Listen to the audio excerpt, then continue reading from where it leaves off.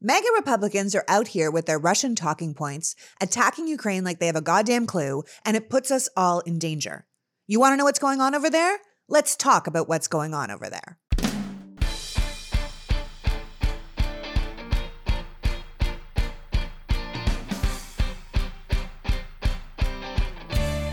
Hello, and welcome to the Politics Girl podcast. I'm your host, Lee McGowan. Let's get into it. It's been 1 year since the Russian Federation invaded Ukraine under the false pretense of demilitarizing and denazifying the country. On February 24th, 2022, Russian President Vladimir Putin launched an armed offensive into Ukraine from the north, east, and south, claiming it to be a special military operation to protect ethnic Russians and to keep Ukraine in the sphere of Russian influence. Understandably, Ukraine saw 190,000 Russian soldiers pouring across their borders as an act of war, an illegal act of aggression against a sovereign democratic nation. And with the support and aid of the NATO nations and the European Union, they chose to fight back. We have to remember that this was not something that had to happen. There was no burning conflict between neighboring nations that spilled into war. This was something Russia chose to do. There is no both sides here. Yes, it takes two to tango, but in this case, one dancer was handcuffed to the other against their will. This is not something Ukraine got itself into. This is something Russia forced upon them. The blame for this war and the human, financial, and geopolitical cost of it belongs solely on the leadership of the Russian Federation. In fact, right up to the moment before Russian missiles filled Ukrainian skies, before the biggest air, sea, and ground assault in Europe since World War II, Ukrainian President Volodymyr Zelensky was still appealing to Russia to not invade his country. In the dead of night, before the first soldier crossed his border, he recorded a video plea to Putin, seeking peace and asking for reason to prevail. Like all the NATO leaders and representatives who had spoken to Putin before, he was trying to convince him of another course of action. Zelensky warned Russia that the consequences of his choice would be terrible. He spoke of the abundance of pain, filth, blood, and death that would follow such an action. He explained that the war would be a calamity that would carry a huge cost in every meaning of the word. And yet Russia, but more specifically Russian leadership, could not be swayed. So at the 1 year mark of this unnecessary and tragic war, I thought we should take a moment to talk about it. For the most part, the war in Ukraine is not really on people's radar anymore. It sits somewhere in the periphery. I mean, we know it's going on, but it's not really affecting us. We hear snippets. We're sending more money. This kind of anti-aircraft missile is going over. President Zelensky made a speech to Congress. Russia is making nuclear threats. But honestly, our news feeds are filled with Republican House members' random congressional hearings about things like Twitter and what George Santos is lying about now or what Marjorie Taylor Greene means when she talks about a national divorce. Some people were even mad that we were talking about the bravery and leadership of President Biden visiting an active war zone in Kyiv for the anniversary of the conflict because he hadn't yet been to Ohio, where a train derailment had happened. Or they believed that federal money should be going to the people of East Palestine rather than Ukraine, not realizing that A, the Ohio governor hasn't asked for any money or aid, and that B, money allotted for disaster cleanups through FEMA is not remotely the same money allotted for national defense and foreign aid. But the general gist I'm hearing is that Ukraine is far away and the war doesn't really affect us. So why should we care? Why are we still sending money? How does sending aid even help us? So I wanted to take a moment to break it down, to tell you why defeating the Russians in Ukraine, as Republican Senate Minority Leader Mitch McConnell said on Fox News, is the single most important event we have going on in the world right now. And that softening on the war or second-guessing our role in helping the Ukrainians achieve victory shouldn't be a thing. As McConnell said, I'm sorry that public opinion is sliding, but I need to assure the American people that this is enormously important, and we must stay together on a bipartisan basis to support these people who are bravely fighting for freedom and democracy. And I rarely agree with Mitch McConnell, so this is a big deal. Despite what you hear from ultra-MAGA representatives complaining about all the money being spent, according to another Republican Senator, Mitt Romney, the spending we're doing on Ukraine is very much in line with any spending we do for national defense. We spend about $750 billion a year protecting America's interest abroad. Now, there's a legitimate debate to be had about that number. If perhaps we could be spending some of that money on the American people or on domestic programs that could help us improve our quality of life. But we're not going to have that debate in the middle of an ongoing war with the very people who vote against that kind of public spending anytime it comes up. The people complaining about the costs of this war are the same ones who vote against cutting medical costs, against universal health care, against climate initiatives, and raising the minimum wage. What they do consistently vote for is the military-industrial complex and protecting America's national security against foreign adversaries that would threaten us. So Ukraine would fall deeply into that bucket. The argument about money has more to do with sowing unrest among the American people for political gain than any concern about spending. And just to drive that point home, according to Mitch McConnell, the spending on this war so far comes out to be about 0.02% of our GDP. So no matter what mean-spirited, self-serving GOP politicians like Ted Cruz, who just called President Zelensky's battle fatigues a costume and accused the leader of fighting a frontline battle between democracy and autocracy as being engaged in theater on his podcast, the truth is the winner of this war will set the terms for the future of geopolitics, which will deeply affect American security and prosperity. So the naysayers are just wrong. What's being decided now is if we'll be living in a world where one country can simply invade another, destroy their economy and their infrastructure, and commit genocide on their people in flagrant disregard for international law, or if we live in a world where there are actual consequences for this kind of barbarism and horror. Are strong nations simply allowed to take over others without recourse, or does the world order stand against that? Does democracy prevail? Or are we looking at a future of autocrats where might means right? As Timothy Snyder, professor of history at Yale University and author of The Road to Unfreedom, Russia, Europe, America says, 100 years from now, historians will be writing about the war in Ukraine. Everything that grabs our attention, or the airwaves right now, gas prices, masks, Hunter Biden's laptop, will have all but disappeared into the mists of time. But whether Ukraine wins or loses this war is something historians are going to be writing about for generations to come.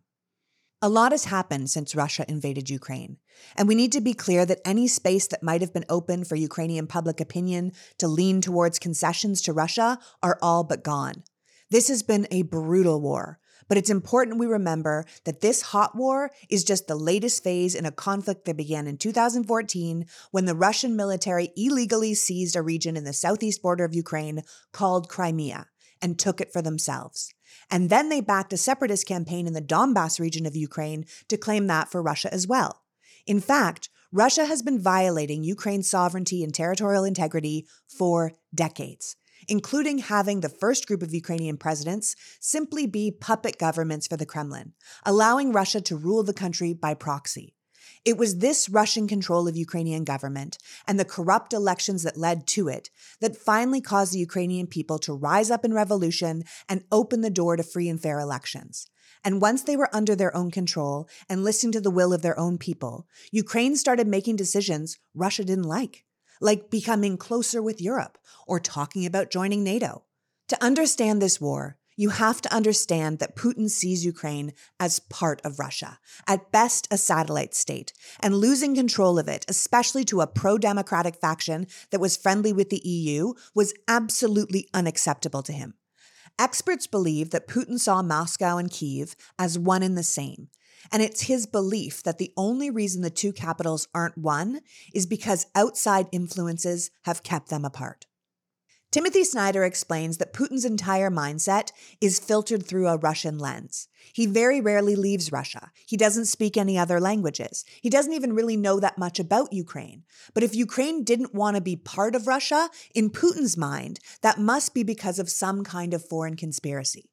In many ways, Putin has been able to bring a lot of the countries that were independent after the collapse of the Soviet Union back under his umbrella, or what he calls the Russian sphere of influence. The only country that seems to have truly evaded his grasp was Ukraine.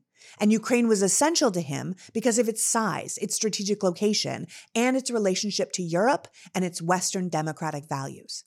As Fiona Hill, former official at the U.S. National Security Council, specializing in Russian and European affairs, puts it, Putin wanted to ensure that Ukraine, like other countries, had no other option than subjugation to Russia. Putin didn't like Ukraine playing footsie with Europe and making democracy look successful right on his border. He'd spent too long working to undermine democracy, to have any real elections and working rule of law right out in the open where people could see it. There were too many people who lived in Ukraine who had family in Russia, and vice versa. Russians could see that Ukrainians could vote. They could see that their voices were heard and their revolutions were successful. They could see a peaceful transfer of power and watch the country drift closer to Europe and European values. And this was outrageous to Putin. America is often put up as Russia's enemy because Russia chooses to make us so. But Russia is also threatened by the European Union because it proves, with the right encouragement, aid, and norms, you can take a flawed post-communist state and make it a prosperous nation. European countries, just like America, show that there is a different way, maybe a better way, and that doesn't work for the Russian Federation. America is Russia's big bad enemy, not because America is actually a threat to Russia, but because America represents democracy, and democracy is a threat to Russian leadership. If Donald Trump did nothing else for Russia, he delivered on the idea that democracy America had been selling was a joke. He proved that rules didn't apply to everyone equally, that politics is fundamentally about rich guys becoming richer and corruption being normal. His outrageous rhetoric, his disrespect for American institutions, his lack of interest in the welfare of the American people, the countless scandals he's embroiled in, did more for Russian propaganda outlets than they could have ever done for themselves. Trump was out on the world stage showing American democracy to be the joke Russia always said it was. That this idea of a free and just society with the rule of law that respected its citizens with things like freedom and justice was just a fallacy. Timothy Snyder believes we've always misunderstood Putin, in that we misunderstood Russia as a failed transition to democracy. Snyder says Russia was never a failed transition to democracy. It was always an alternative to democracy, pretending to be a democracy, but which functioned on foreign policy to undermine real democracies. As Snyder puts it, the Putin regime is not about creating things. It's about removing alternatives and about making the corruption and the inequality and the spectacle and the constant lying seem normal. Whether Russia had goals for the Trump presidency or not, Trump gave them more than they could have ever hoped for. He made Putin's behavior seem normal, and he made American democracy look like Russian democracy, corrupt and lawless. It allowed Russia to be like, see? That's just how countries run. America's no different. Democracy doesn't work. There isn't a better alternative. Everyone is corrupt. Everyone lies. This whole rule of law thing is bullshit. So you should just take what you can get. No one was happier about January 6th than the Russians. All the things they had been preaching on their propaganda networks about democracy being a joke and peaceful transfers of power not being realistic, we gave them in 4K images. Putin has been sending the message that he was willing to fight back against democracy since 2007, when he made a speech at the National Security Conference calling the West Russia's enemy. If you look back on the speech Putin made before the war in Ukraine, what he still refers to as a special military operation, a fair amount of it is about the United States. Yes, the speech is about liberating Ukraine, but he's also talking about the empire of lies. Snyder points out that it's not that Putin is talking about real America, but the fantasy of America that he sells to his people, an America that wants to steal from them and take things from them and treat them badly. That of course America would do something insidious like try and take Ukraine from Russia. Snyder says the way to understand Putin is to follow the failure of his domestic policy. He came into power in 2000 with the basic idea that Russia could be made into some kind of rule of law state. At the time, Putin used the phrase dictatorship of the law. But when he realized he wasn't going to be able to do it with the oligarchy that was in place, he shifted gears to a different type of rule, one that included the oligarchy, just with himself as the top oligarch. What Snyder calls the boss of bosses. Every 6 years, Russia has elections, and every 6 years, Putin wins by a lot. Experts say it's not even that people really believe Putin is winning. It's more that every 6 years, he proves to them that he's in charge. This idea that elections could be real, that there are places where leaders can lose and then go away, is a threat to his very existence and to the way he believes Russia should be run. Putin has chosen a corrupt system. Russians don't get what they want out of their rule of law. Their social mobility and freedom is limited, and they only see and hear what their government allows them to see and hear in the media. And Putin spends an enormous amount of time and resources convincing his people of his chosen narrative. Before Putin ordered his troops into Ukraine, the Kremlin spent years spreading false narratives that would justify his military action. Many Russian soldiers and civilians really believed they were liberating the country from Nazis, that Ukrainians would be happy to be freed, that they were the good guys. Most of the things they read and saw in their country and learned in their schools fed into this narrative. Like their entire country only has a version of Fox News, and they function under that reality. Our Fox News even helped them amplify Kremlin talking points in America. If you have ever heard that Ukraine was utilizing US-funded research labs to develop bioweapons, that was a Russian piece of propaganda placed into the media ecosystem to justify an invasion.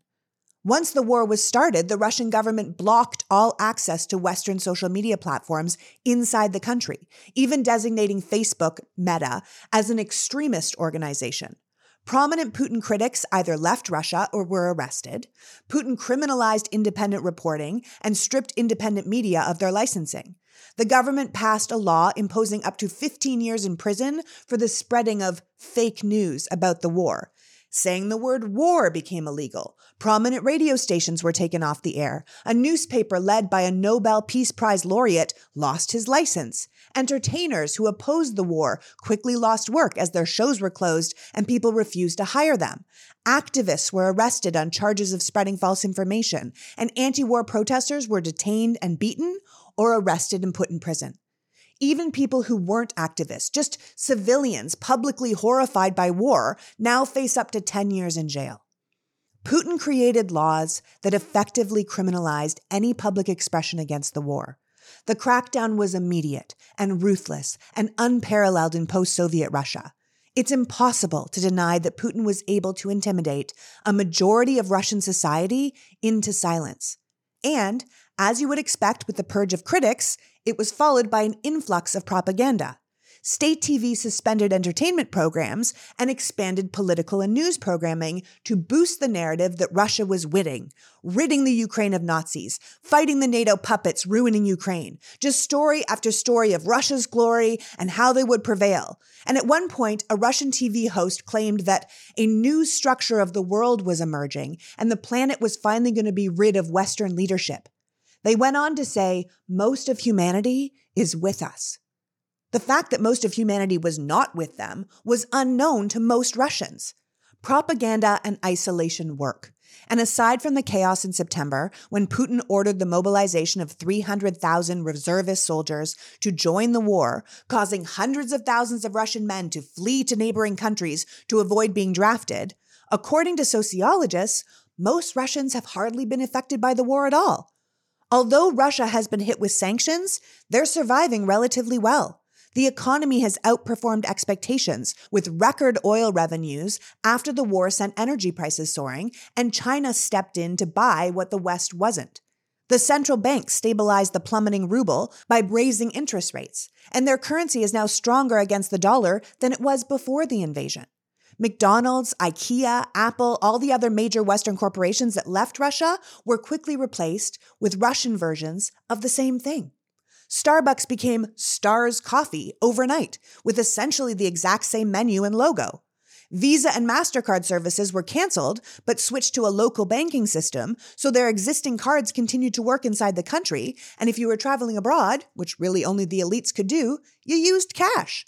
Flights out of Russia became so expensive that travel was really just for the ultra-rich, but only about a third of Russians have an international passport, so limiting their travel was of little consequence. And the oligarchs continued to oligarch no matter how many of their boats were seized. Now, inflation in Russia spiked nearly 12%. But Putin, because he's a dictator who doesn't have to get things passed through Congress, immediately announced new benefits for families with children and increased both pensions and the minimum wage by 10%. So most people didn't even really notice the inflation change. MacBooks and iPhones are still easily available, and people in Moscow say that restaurants have Japanese fish and Spanish cheese and French wine, and yeah, it might cost a bit more, but there's no shortage. So it's probably not a surprise then, if you're just listening to Russian news and living a regular Russian life, that you might buy into the idea that your country is really just undertaking a relatively special, small military operation to liberate the Ukrainians from evil NATO who wants to ruin or weaken Russia. In fact, the operation apparently has 3/4 of the country's support. So the people are either smart enough to not say they disagree, or the Kremlin's message is working. What's not working is the war. The war has been an absolute tragedy for Ukraine and the Ukrainians. And without the soft focus Kerry Lake filter, it has actually been a complete disaster for Russia as well. Hundreds of thousands of people have died on both sides, including thousands of innocent Ukrainian civilians. Ukraine's economy has shrunk by 30%, and 40% of its electricity generating capacity has been damaged. 13 million Ukrainians have become refugees or are internally displaced within the country. The material damage to their infrastructure, housing, and industry amounts to hundreds of billions of dollars, and whenever the war is over, reconstruction costs are going to easily exceed $1 trillion. Russia has lost half of its tanks and armored vehicles, its best warship, and at least 200,000 soldiers. But like any good propagandist, the Russian military has only confirmed 6,000 deaths. Perhaps that's because Putin promised a generous compensation to families of enlisted men who were killed in action, about $160,000. So keeping that official death count low really serves his bottom line. By invading Ukraine, Russia has isolated itself more than any other time since the Cold War, and Western nations have band together for their defeat, while also taking the chance that Putin won't use nuclear weapons if they back him into a corner. The thing is, Putin invaded Ukraine with the idea that the whole thing would be over in a few days. Russian leadership planned for a 3-day war, and almost everyone assumed Russia would win immediately. They were bigger, they had more money, and they had a way bigger army. Their plan was to take over Kyiv, reestablish their puppet government, and be done with it. I think this might be one of the places Russia went wrong. They bought their own propaganda. They believed it was a political war, that there weren't really that many Ukrainians who would be willing to put their lives on the line for their country. They truly thought people would be happy to see them, and they would get the country back under Russian control and face very little resistance. And considering the U.S.'s reaction, or lack thereof, to their invasion and annexation of Crimea, their constant presence in the Donbass region, and even America's underwhelming reaction to Russia's blatant interference in our 2016 election, I'm sure they thought we weren't going to do anything either. I think they believed NATO was weak, and America was distracted with its own bullshit, much of which they had successfully stirred up themselves. And they could just take over this country and no one would really care. And if Trump had been in power, that would have been the case. But the first thing Joe Biden did when he came into office was to recognize that the crisis between Russia and Ukraine was real and that it was something we needed to be paying attention to. The Biden administration was right that Russia was going to invade Ukraine. They were right to persuade other people of that fact, and they were smart to know that they couldn't handle the problem on their own, that they needed allies on their side. America didn't just say, here's our red line, don't cross it. Russia had already proved that they could cross our red lines in Syria, and we did nothing. The Biden administration knew they couldn't alone fix it. They needed a coalition to come together, and they needed to do the hard work of getting that coalition together. This administration also changed the way they reacted to Russia. This was no longer about how Russia was a failed democratic project or Putin was someone we could really do business with. This was more about actually taking the data as it was and responding to it in real time. It wasn't the idea of what could happen. It was what was actually happening. So Putin invaded thinking no one would really care. The Ukrainians wouldn't care and the world wouldn't care. And in that, he truly missed the mark. As the war began, a lot of the commentary still focused on Russia's advantages, the size of their military, their overwhelming air force and firepower, their incredible navy, their badass non-woke soldiers, their expansive cyber capacity. The general consensus was along the train of Russian thought, that they would rapidly overwhelm and conquer their neighbor, that the strength of the Russian army was reported to be so overwhelming that as the first Russian forces crossed the border, we had experts around the world analyzing which pro-Moscow Ukrainian politician would be leading the new regime. But as Phillips Payton O'Brien from The Atlantic writes, the first lesson we all learned is that war is rarely easy or straightforward, which is why starting one is almost always the wrong decision. instead of unleashing a modern-day war machine on Ukraine. In reality, Russia seemed to be relying on antiquated weaponry and command structures. Instead of taking Kyiv in days, Russian forces experienced major system breakdowns, and since then, their problems have only gotten worse. The Russians miscalculated. They miscalculated the will of the Ukrainians to become an independent country with their own identity. They underestimated their passion to fight to remain a democracy. This wasn't just about land to Ukrainians. This was about their homeland. This invasion was an existential threat to their very existence. It was the difference between them continuing as a people with an independent democracy, free to live as they wanted, or ceasing to exist at all. The Russians also underestimated how over them the Ukrainians were, how tired they were of being undermined and undervalued by this bully next door who thought he owned them, how sick they were of having to fight Russians for their own land. Quite frankly, they were mad as hell and they weren't going to take it anymore. And every granny making a Molotov cocktail or farmer stealing a tank or young couple fighting side by side on the battlefield showed that resolve and strengthened their national identity and bolstered their refusal to go down without a fight. Russia miscalculated the strength of Ukraine's leader. An ex-actor and comedian, Volodymyr Zelensky, came into power with limited expectations, but he has risen to the occasion the way few others could. This war has made him a hero.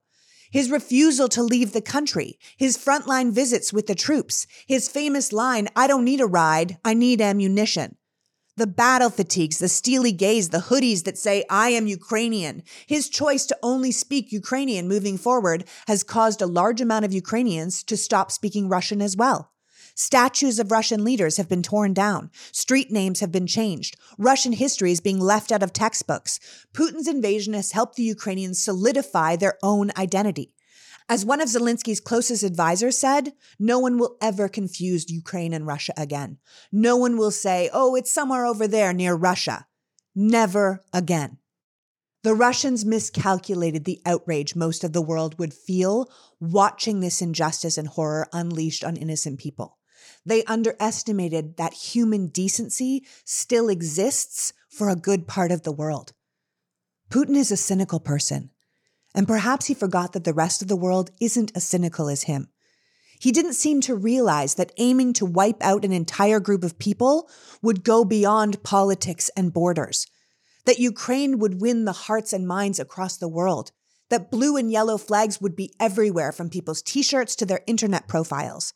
Foreign fighters arrived in the country to join the front line, and aid workers from around the world risked their lives on Ukrainian battlefields. Russia might have the support from the autocrats of the world, many of who owe their positions of power to Russia, like Belarus, or need Russia as an ally, like Iran, or share Russia's worldview, like China or North Korea. But a good part of the world is behind Ukraine, both for humanitarian reasons and because most of us are smart enough to see the writing on the wall. If we say, "Hey, if you're bigger and more powerful, you can just take what you want. No one's going to stop you," where does that end? It's a horrifyingly slippery slope that most countries have no desire to be on. With that in mind, Russia also miscalculated the strength of the NATO alliance and the years of foreign policy experience that America's new president brought to the table.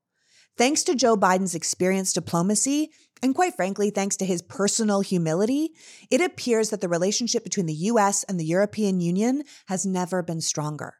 And that has absolutely been critical to sanctions placed on Russia during this invasion. Now, sanctions might not have made as much of a difference as we hoped, but NATO member countries and allies have rallied to support Ukraine in many other ways, with several even changing decades-old policies that prohibited the export of weapons to countries in conflict. NATO has delivered weapons. They've delivered billions of dollars in aid, and they have pledged to stand with Ukraine for as long as it takes, hardening its bonds between the countries that might have taken far longer to build in peacetime. In many ways, Putin's need to control and dominate Ukraine drove Ukraine into the arms of his enemy. Now, I know it might feel a bit jarring to stop talking about war and start talking about cosmetics, But I'm so grateful for our sponsors to care enough about the world to support this kind of programming that I think it's great to take a moment and really thank them for making it possible to bring this kind of information to you. Today's pod is sponsored by Thrive Causemetics. Every time I talk about this product, I talk about their liquid lash extension mascara, which I am obsessed with. But today, I'm going to talk about their sheer strength hydrating lip tint. Now, I'm not a lipstick girl. I've never mastered it, and I have big lips by nature, so when I put color on them, I often feel like it's all you can see is my lips. I usually just use a little gloss, but this is why I love the hydrating lip tint. It hydrates your lips with just a little bit of color that goes on evenly and lasts up to 6 hours. It's comfortable enough to wear all day, and it comes in 6 different shades, so you can't go wrong. It's lightweight, non-sticky, and makes your lips visibly softer and smoother while making you look just a little bit more pulled together. As you know, I love a product with a cause, and Thrive Causemetics is spelled C-A-U-S-E for a reason. Part of their mission is that every product purchase supports organizations that help our communities, things like battling domestic abuse, homelessness, and cancer. It's 100% vegan and cruelty-free, so no animals were harmed in the making of it, and it's made with clean, skin-loving ingredients with no parabens, sulfates, or phthalates. But you have to try Thrive Causemetics to see for yourself. Right now, you can get an exclusive 15% off your first order when you visit thrivecausemetics.com/politicsgirl. That's Thrive Causemetics, spelled CAUSEMETICS.com/politicsgirl for 15% off your first order. And don't forget to throw in that mascara. I swear to God, it's the best. This war is a travesty, and everyone can see it. Pictures and stories show us the horror of this invasion. I'm sure most of you have stopped looking at these pictures because it feels too difficult to absorb. People living in filth and freezing cold in underground shelters without furniture or running water. Children sleeping on the floor trying to learn and play while everyone else stands around in their outdoor clothes inside. There is a picture of a woman walking by her house. Rubble is everywhere. A handmade ladder comes down from an upper window, and she is holding a cat as she makes her way past the dead bodies of her husband, her brother, and another man who were all killed outside her home. The bodies just lie there. There's no one to take them. She just has to exist in that reality. Photos and videos show people searching for their belongings and loved ones amongst the rubble of what was once their apartment building or their home. People walk down the streets with burning buildings on either side, covered in the dust of past explosions. Hundreds of people attend funeral ceremonies for multiple people killed in airstrikes. Hundreds of displaced citizens line up with empty plastic bottles to refill drinking water from a tank in the center of town.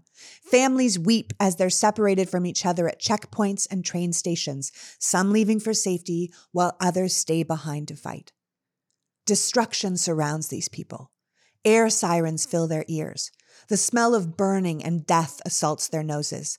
Their bathtubs are filled with water, so if the power or water plants are hit by Russian missiles, they won't die of thirst. There are apps on their phone that tell them when Russian missiles and drones are incoming. On one of the apps, Mark Hamill is the voice. And when danger has passed, Luke Skywalker reassures the people the alert is over, and he says, "May the Force be with you." It's surreal. Their country is destroyed. Their economy has been decimated. Over 100,000 of them are dead. Millions of them are homeless. And for what? For one man's imperial dreams and hubris that he could just take what he wanted? That is something we can't allow to stand. That's something that should be completely unacceptable to us, and something that if Putin wins this war, sets an untenable precedent for fellow autocrats and dictators to disrupt the entire world order. Which is why, on the anniversary of Russia's invasion, countries all over the world are reiterating their support for Ukraine. European leaders expressed solidarity with the young and brave nation, with the 30-member countries of the NATO alliance, vowing solidarity with the government and people of Ukraine and their heroic defense of their nation, their land, and our shared values.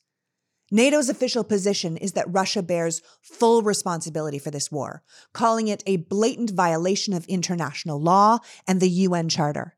And the countries in the alliance have promised to increase their political and practical support and to maintain that support for as long as necessary until Ukraine prevails. The European Union put out a statement that said, Ukraine is part of our European family.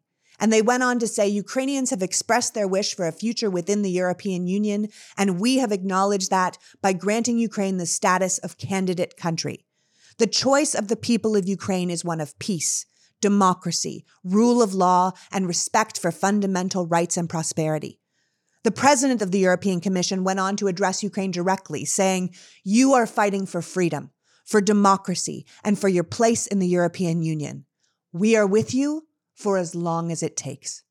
Japan is hosting the G7 this year, and their prime minister plans to use his time as leader of the event to strengthen the unity of like-minded countries against Russian aggression. He was quoted saying, it has come to light that globalization and interdependence alone cannot serve as a guarantor for peace and development across the globe. And that if we let this unilateral change of the status quo by force go unchallenged, it will no doubt happen elsewhere in the world, including Asia. Prime Minister Kishida is clearly making reference to China here, who is no doubt watching the Russian invasion with great interest. Like Russia feels Ukraine belongs to it, China clearly believes the same of independent Taiwan. With that in mind, China has chosen to have a, quote, no-limits friendship with Russia. They have refused to criticize the war, refused to refer to the conflict as an invasion, and are towing the line that Russia was provoked into using military force by NATO's eastward expansion. China and Russia are aligned in their foreign policy to oppose the U.S., and the two countries have drawn closer together during this war, with China buying most of Russia's oil and gas to help Moscow offset Western sanctions that threatened to bankrupt it. So Western sanctions might have worked if China hadn't bailed them out. Now the Chinese have proposed their own peace plan, which basically reads like a bunch of platitudes, but which Volodymyr Zelensky cautiously welcomed on the one-year anniversary of this attack. He says, if it means that Putin pulls all his troops out of occupied Ukraine, that he will talk. Currently, the Chinese peace plan has Russia taking no responsibility for their actions. And China also coyly floated the idea that they might be open to actually arming the Russians in this war, to which the U.S. Secretary of State Antony Blinken told them would trigger a strong response from Washington, because doing so would completely change the tenor of this war. As David Rothkopf, foreign policy and national security analyst and author, recently said on MSNBC, we should find it very interesting how much China has made itself a part of this war, keeping Russia afloat and giving them security, because it shows us that the war is really part of a bigger picture, which is, will we have a future dominated by democracies or autocracies? There are a rising amount of autocracies in the world who seek to undo the international system, who want to answer to no one and keep themselves in power. So one country invading another country with the goal of exterminating its population is not just terrible in and of itself. If allowed, it will fundamentally remake the world we live in. If this behavior succeeds, the behavior will only, as Rothkopf says, grow exponentially and continue indefinitely. When asked about China's recent visit to Moscow, the Chinese foreign minister called it an opportunity to work with Russia to jointly promote steady progress of bilateral relations in the direction determined by the two leaders. Okay. And then he went on to say, to safeguard each other's legitimate rights and interests and contribute positively to world peace. I mean, aside from the Miss America answer of world peace, it's important to take this wordy statement with a grain of salt, since both countries claim legitimate rights and interests to other nations, and both leaders are autocrats who kill dissidents. So I'm not sure any of us should want to go in the direction that they determine is right. When Republican Senator Mitt Romney was asked why America should care about this war, or why it was in our best interest to be helping Ukraine, one of his main points was China. He points out that Russia is China's only real ally when it comes to power. So if someone is concerned about China, then they should see a weaker Russia as a weaker China. Romney says, along with it being the right thing to do by humanity, a weaker Russia means a safer America. A weaker China means a safer America. And Russia's failure to acquire Ukraine might even dissuade China from invading Taiwan, a war which America could not avoid being a part of because we have promised to protect Taiwan in the case of an invasion from Beijing. Romney points out that history tells us that violence begets violence. And if we have nations thinking they can just invade their neighbors without response, then it's only going to happen again. And there's no way America gets to stay out of every single one of these wars. And he says, ultimately, Americans are more prosperous, have better jobs, better incomes, and better prospects for the future if we live in a world at peace. A world in conflict makes everyone less safe and less well off. Taiwan themselves put out a moving video on the anniversary of the invasion, saying that Ukrainians have inspired the world with their incredible bravery and determination, and they will continue to stand with Ukraine and support their partners in democracy and freedom. Now, of course, Taiwan has a very specific reason to want Ukraine to succeed, because they want China to learn the right lessons about how the world responds and how America responds, and the passion we really have for democracy and how much we're willing to fight to protect it.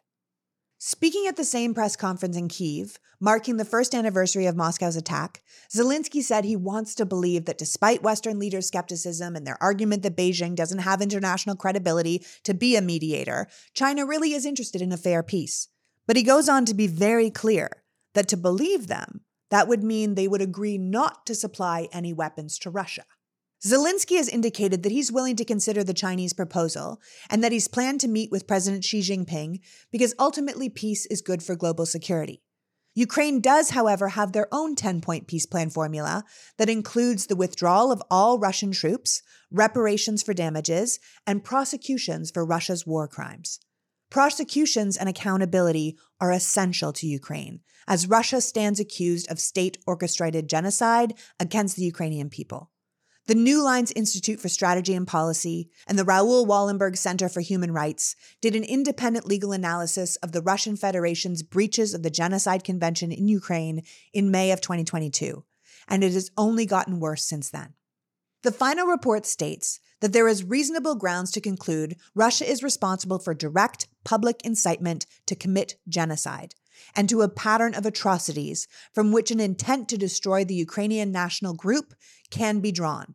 First, high-level Russian officials and state media commentators repeatedly and publicly denied the existence of a distinct Ukrainian identity, implying those who self-identified as Ukrainian threatened the unity of Russia, or they were Nazis, and were therefore deserving of punishment.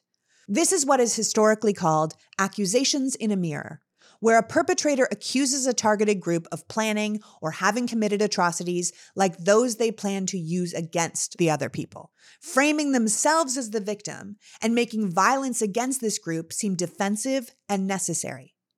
The independent report makes it very clear that Vladimir Putin and Russian officials did exactly this, made the utterly false claim that Ukrainians had committed genocide or exterminated the civilian population in Russia for the pretext of invading Ukraine. Denazification was repeatedly claimed to be one of the main goals of the invasion, and Russians have described Ukrainians as subhuman, using words like zombified, bestial, subordinate.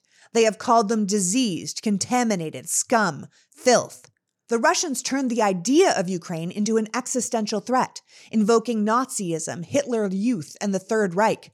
This rhetoric was used to portray a substantial segment of the Ukrainian population as mortal enemies, rendering them as necessary targets for destruction.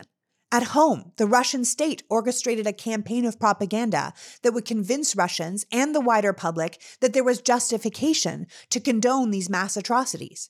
In April of 2022, the deputy chair of the Russian Security Council wrote, "Having transformed itself into the Third Reich, Ukraine will suffer the same fate.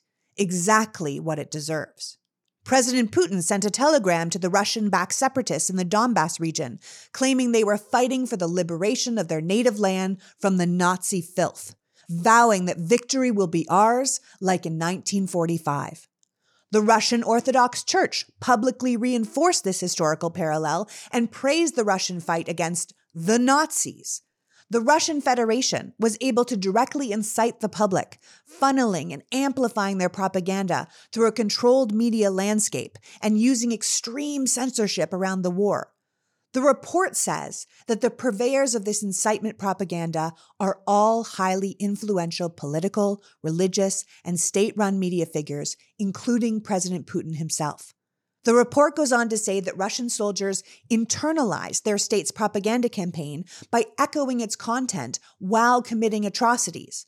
Reported statements from soldiers include threats to rape every Nazi whore, reference to hunting the Nazis, liberating you from the Nazis, and cleansing them from the dirt after public executions. Russia has a lot to answer for with this invasion, but what distinguishes genocide from other international crimes is the intent to destroy in whole or in part a protected group. And this intent can be seen through evidence of a general plan, official statements, official documents, and policy, and can be inferred from a systemic pattern of atrocities that target that protected group. To this point, Part 5 of the report shows a genocidal pattern of destruction targeting Ukrainians with, among other things, mass killings. Russian forces rounded up Ukrainian citizens for mass executions across occupied territories. These killings were marked by a pattern of tied hands, torture, and shots at close range in the back of the head.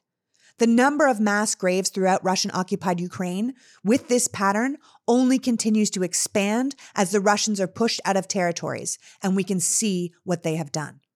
The report shows that Russians deliberately attacked shelters, evacuation routes, and humanitarian corridors, killing and trapping civilians in conflict areas. The Russians have held Ukrainian citizens and deprived them of basic necessities, leading to many deaths of suffocation or starvation. And Russians have followed a similar pattern in all Ukrainian cities they've attacked, first striking water, power, and communication, then further targeting medical facilities, green warehouses, and distribution centers, and further suggesting that the military strategy is to deliberately inflict fatal conditions on Ukrainians. Russians have repeatedly blocked or seized humanitarian aid and workers seeking to evacuate citizens.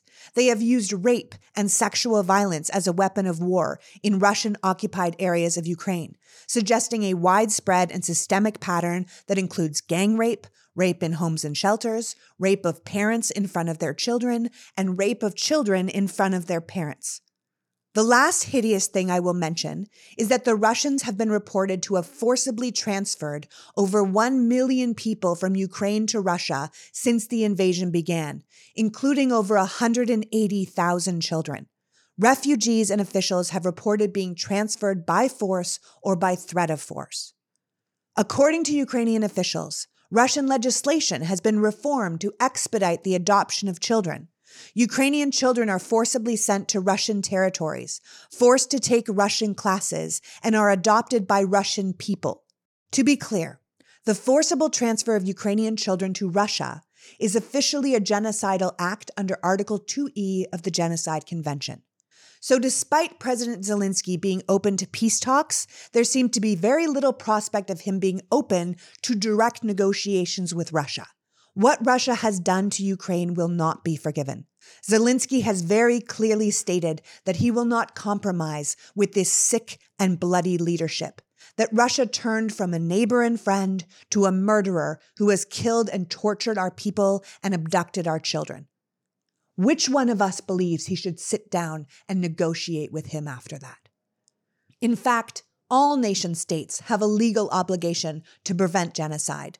Once a nation becomes aware of a serious risk of genocide within their borders or without, which this report from last spring and further evidence throughout the past year have clearly established, then they are no longer allowed to deny knowledge, and the Genocide Convention imposes a minimum legal obligation on them to take reasonable action to contribute to preventing and protecting those under attack. So for anyone that says Ukrainians should just give up or negotiate with the Russians, or that NATO and the EU should stop giving aid and money because it's not their fight, it is our fight. We now know what Russians are doing, and it's on all of us who know to take reasonable action to prevent it. Now, because we're dealing with a major nuclear power whose actions we can't be sure of, we have to be careful of how we handle the situation. But doing nothing isn't a possibility. The question is, how much can we help without getting into it with Russia ourselves? It is an incredibly fine line to walk, and I must say, I'm very glad it's the Biden administration that's the one trying to figure it out. This war has proved how much leadership matters. Bad leadership, like Putin's, can be so destructive.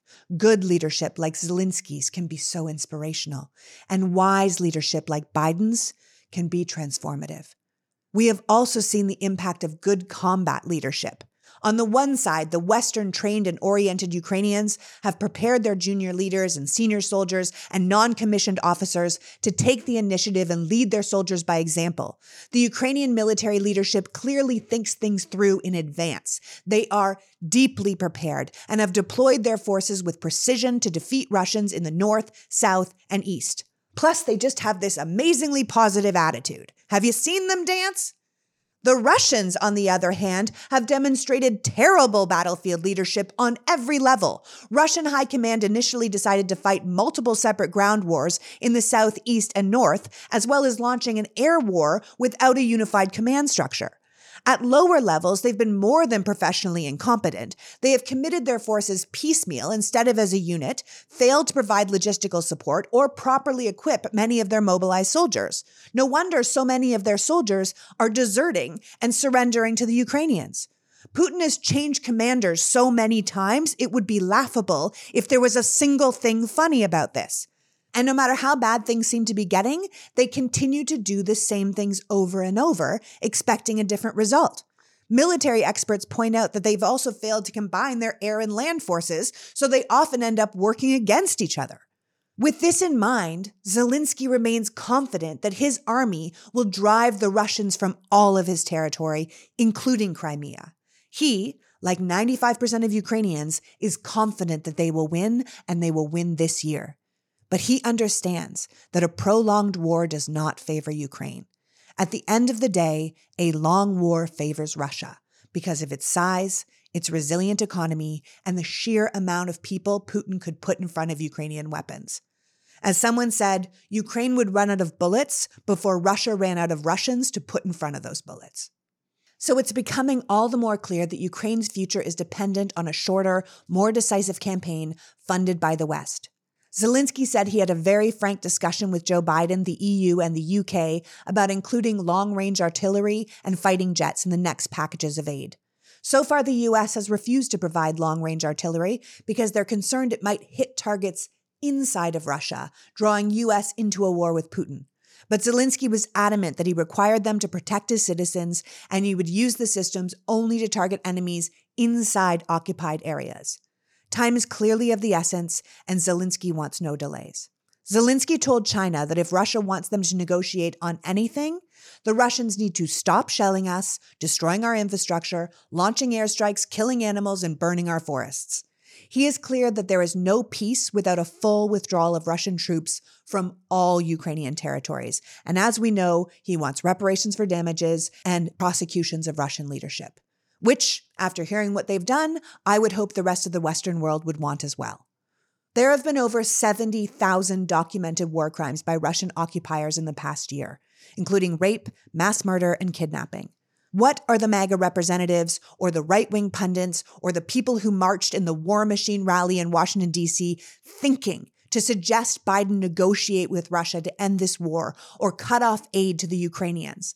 Anyone who suggests the end of the war without a Russian defeat are pro-Russian apologists. That peace rally in D.C. had a lot of flags, including American flags and 3 separate Russian flags, but it didn't have a single Ukrainian flag.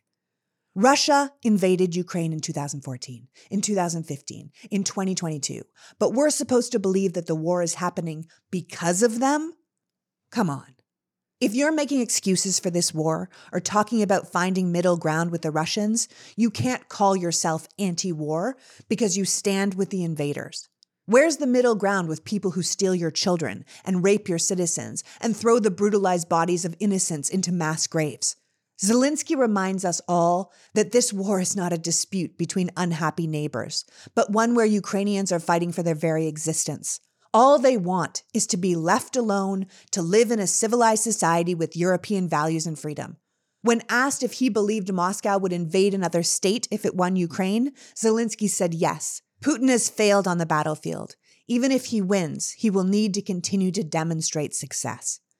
That battlefield loss might be why Putin is threatening to use nuclear weapons, or has recently backed out of New START, the last remaining U.S.-Russian arms control treaty. Pulling out of this treaty will have an immediate impact on what the U.S. can see in regards to Russian nuclear activities. Secretary of State Antony Blinken called this move deeply unfortunate and irresponsible, and said, "We'll be watching to see what Russia actually does, and we will make sure that in any event, we are postured appropriately for the security of our country and that of our allies." This war has made us think about how we use force in the world, about the importance of diplomacy, about what belongs to what country and what kind of behavior is appropriate. And I think Putin's behavior and his lack of interest in the good of anything beyond his own interests is deeply inappropriate, making it essential to the future of our world that he loses, and he loses big. Joe Biden seems to agree. He has called Putin a murderous dictator and war criminal who should no longer be in power. And it's important that we note that this kind of statement is a major departure from any American president before him. He is not hedging or trying to say the right thing politically. He is standing up for what's right. And although this kind of clear and straightforward language is a major step for an American president, it should be noted that his comments hardly registered in Russia. The Putin regime has been painting America as the enemy for years. They're always telling their people we're against them and we think they're war criminals. So now that we're actually treating their leadership like enemies and war criminals and saying things like Putin has to go, they're barely covering it. You see, propaganda only works if you're in charge of it. If you're saying the American president says these things, that's one thing. If the American president is actually saying these things, that makes them look weak because the message is out of their control. Timothy Snyder believes Putin will lose this conventional war, and by losing the war, it will send political ripples through his country, which might cause him to lose power. But Snyder reminds us no matter how this shakes out, Americans shouldn't get too emotionally invested in Russian leadership. We liked Yeltsin, we liked Gorbachev, but it's really none of our business. Our job is to busy ourselves preparing policy for whoever comes next, because there will be someone next. Putin created a situation that could bring him down. It didn't need to happen. He mobilized 500,000 Russian soldiers to go and fight an utterly pointless war in which many of them are going to die, and he could lose his power and create domestic consequences for himself because of it. But that is on Putin. And Snyder reminds us how important it is for the United States to recognize that these things have their own logic. Dictators fall from power. It always happens, and we should just be ready for it. Snyder believes that we should do our best to deter nuclear weapon use and to end the war in Ukraine as quickly as possible, which he's very clear means helping the Ukrainians win it as quickly as possible, because that is the only way it can end. As Snyder says, we shouldn't be talking about who we want to rule Russia or about Russia falling apart. If the Russians start a war and they lose a war, let them figure out what happens next. It is our job to make sure they don't win, and the rest is up to the Russians themselves. So that's it. That's why you should care. That's why you should feel relieved that we had the Biden administration on deck for this crisis and should want to continue with their leadership moving forward. This is why winning this war matters and why supporting Ukraine matters. However this shakes out, this war will ultimately leave Russia diminished militarily, economically, and geopolitically. But that is a choice they made for themselves. Freedom is a choice Ukraine made for itself. And we need to support freedom and democracy wherever and whenever we can. Winning this war is essential for Ukraine, but it's also essential for the world order. We must tell the wannabe invaders of the world that we are watching, that we will fight back, and they can't just take what doesn't belong to them. I want to thank you for joining me today and for caring enough about this issue to stick with it. This war really does matter, and good really can triumph if enough of us stand behind it. Slava Ukraini. Until next week, PGA. The Politics Girl podcast is written and performed by me, Lee McGowan, in partnership with the Midas Media Network, and produced and edited by Happy Warrior Entertainment. All rights reserved.